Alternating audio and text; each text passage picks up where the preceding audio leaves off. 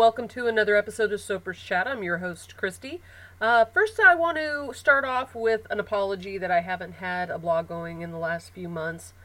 Given the state of the affairs right now, there's been a lot going on in my life, so hopefully I can get back on things. But I'm going to ramp it up here. So the first thing I want to do is address an email that I received back in July. That's how long it's been. My gosh. Elena writes, "Thank you so much for your podcast. I'm only 2 episodes in and I can't wait to listen to the rest. Since I haven't listened to all your episodes, I apologize if you've already answered this question. My fiance and I recently purchased a large variety of oils to experiment with. We're talking like 15 plus. We found a basic formula including palm oil. We're looking into more sustainable options now that we've learned the downside of palm production. Olive oil, coconut oil, castor oil. While we love the hardness of the bar, we're ready to start experimenting with some of the other tools that we have to create a more moisturizing lather. The question is, when experimenting with new oils, do you only try one new oil per batch to find the individual qualities you like of each oil? Or do you just dive in and try multiple new oils in the one batch? We haven't tried to make soaps using soap percentage calculator online, but we haven't had the best of luck so far. Again, thanks for your podcast and have a great day." Good question, Elena. Now, there's several ways that you can approach this. A lot of times, some people like to keep things short and sweet, maybe 5 oils in their batch, which definitely helps for trying to keep costs down.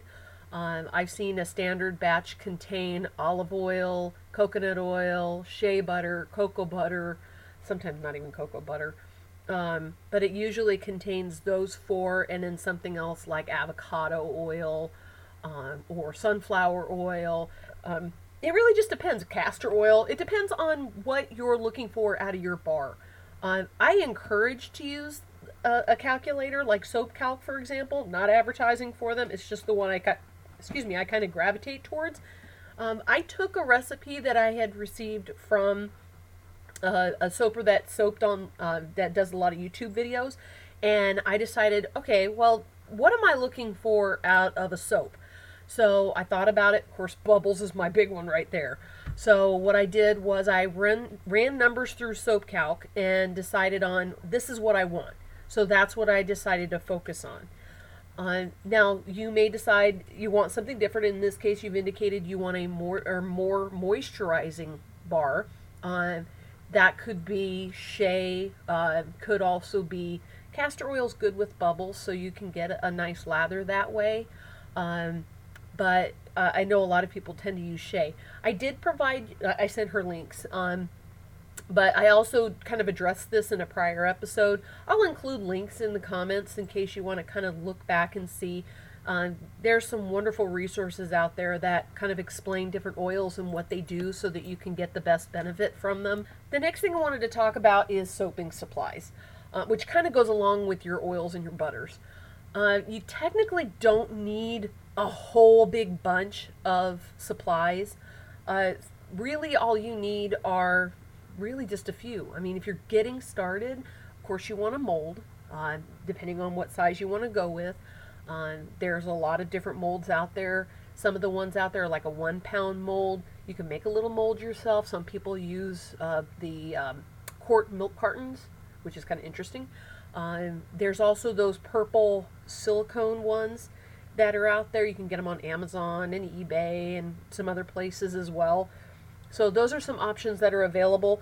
I kind of point people more towards making smaller batches when they're first getting started, a pound or less. That way you're not wasting products, because nothing sucks more than trying to experiment making big batches that just don't work, and then your soap just kind of sits there and it kind of gives you the evil look. You're like, oh, I wish I hadn't made so much of that. And then you're just kind of regretting it because it's just like, ugh, it's not what I want. But if you start small, you can even get like those little Tupperware containers from the dollar store as a mold, which is fantastic. But not only that, they've got a lot of tools at the dollar store, pound shop, what have you, that you can get to start the process with soaping. They've got silicone spatulas there. They've got the bowls. You want a bowl that is either a number 2 or a number 5 for recycling, because those are the ones that are going to be safe for you. You want if you're going to use metal, use stainless steel. Absolutely never, ever, ever, ever, ever, did I mention ever, use aluminum. Aluminum and lye, bad. Very, very bad. I saw one time a video one of the soapers had posted on Facebook, and it literally demonstrated the chemical reaction between aluminum and lye, real time. And she thought she had a stainless steel pot. It was stainless lined. It was aluminum with a stainless steel lining. The lining wore off. Aluminum was showing. Chemical reaction, bad. So, please, if you're going to get something that you know is 100% stainless steel. I am of the camp, do not use glass. I have seen, I don't use it, except for my fragrance oil. I put my fragrance oil in it, I pour it in, and that's it. I'm done. I don't use glass for soap. Mainly because if it's not able to handle the change in temperature, and also the soap will start to etch the glass, eventually it will fail. A lot of places sell Pyrex type glassware. Don't chance it. I've seen so many times where people are using glass and all of a sudden it shatters for one reason or another. You just don't want that risk. Fortunately, the ones that I've seen haven't had, knock on wood, haven't had major issues. That's not going to be the case 100% of the time. And if you're going to start out, please just stay away from glass. Number 2, number 5 plastics, go that route. But please, please, please stay away from glass. Make sure that you have personal protective equipment. I know given the circumstances right now, it's getting a little bit difficult to find, but it's so well worth it. You want to protect yourself. You've got to have the gloves. You've got to have glasses. Must have glasses. Protect your eyes. A lot of people tend to use the onion glasses. Those aren't very difficult to find. You can find those on Amazon. You can find those, I think you can find them on the Walmart website. You can even find them on some of the soaping supplies pages. So that's the great thing there. So please, please, please, goggles, onion glasses, whatever you need to protect your eyes to keep the soap out of your eyes, the lye out of your eyes. That can be so scary. Now you're going to see some people, I'm guilty of this too, if you don't have gloves on or cover your arms, make sure to wear shoes. I'm really bad about that too. And it's just like, oh, then you get a little lye or a little soap on your foot and you're just like, oh, I don't remember getting bit by the bugs there. No, you drop soap on yourself and now you're itchy from a lye burn. Yeah, I think I got a lye burn today. So, anywho, so to kind of roll this back here, most of the supplies that you can get for soaping, to get going on soaping, you can get at usually Walmart, Pound Shop. You think you can get some at Target, different places like the grocery store, dollar stores. You mainly want to focus on the silicone spatulas, stainless steel, must stainless steel 100% of the time, and plastics that are number 2 or number 5. If it does not have a number 2 or a number 5 on the bottom of the plastic, don't get it. It's just easier that way. And that's going to save you a lot of headache getting started. So you don't have to spend all the monies buying all of these supplies that you may never ever use. Start small, work your way up. Same thing with silicone molds. Just because they have a bunch of molds, for $1, a pound, what have you, you don't need them. Don't get them if you're not going to use them right away. Really think about whether or not you're going to use that. Are you going to use it in a month? Are you going to use it in 6 months? Are you going to use it in a year? If you're not going to use it in the next couple of months, don't get it. Save your money. Save your money for other supplies. That way you don't have to worry about it. Because eventually you may look back at it a year from now, 2 years from now, and go, why did I buy that? I'm not even going to use it. I'm going to have to destash it.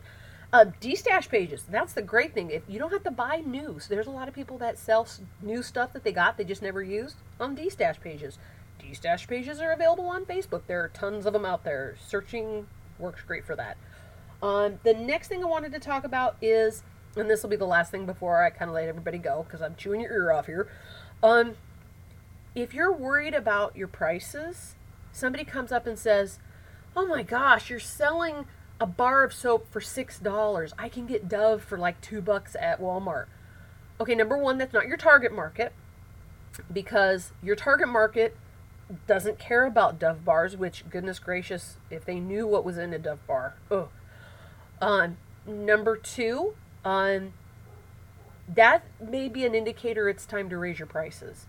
That's the big thing here. Know your target market, and when people start complaining about your prices, it's time to bump them up. You don't want those people as customers, because those are the people that are trying to price you down, and that's not the goal.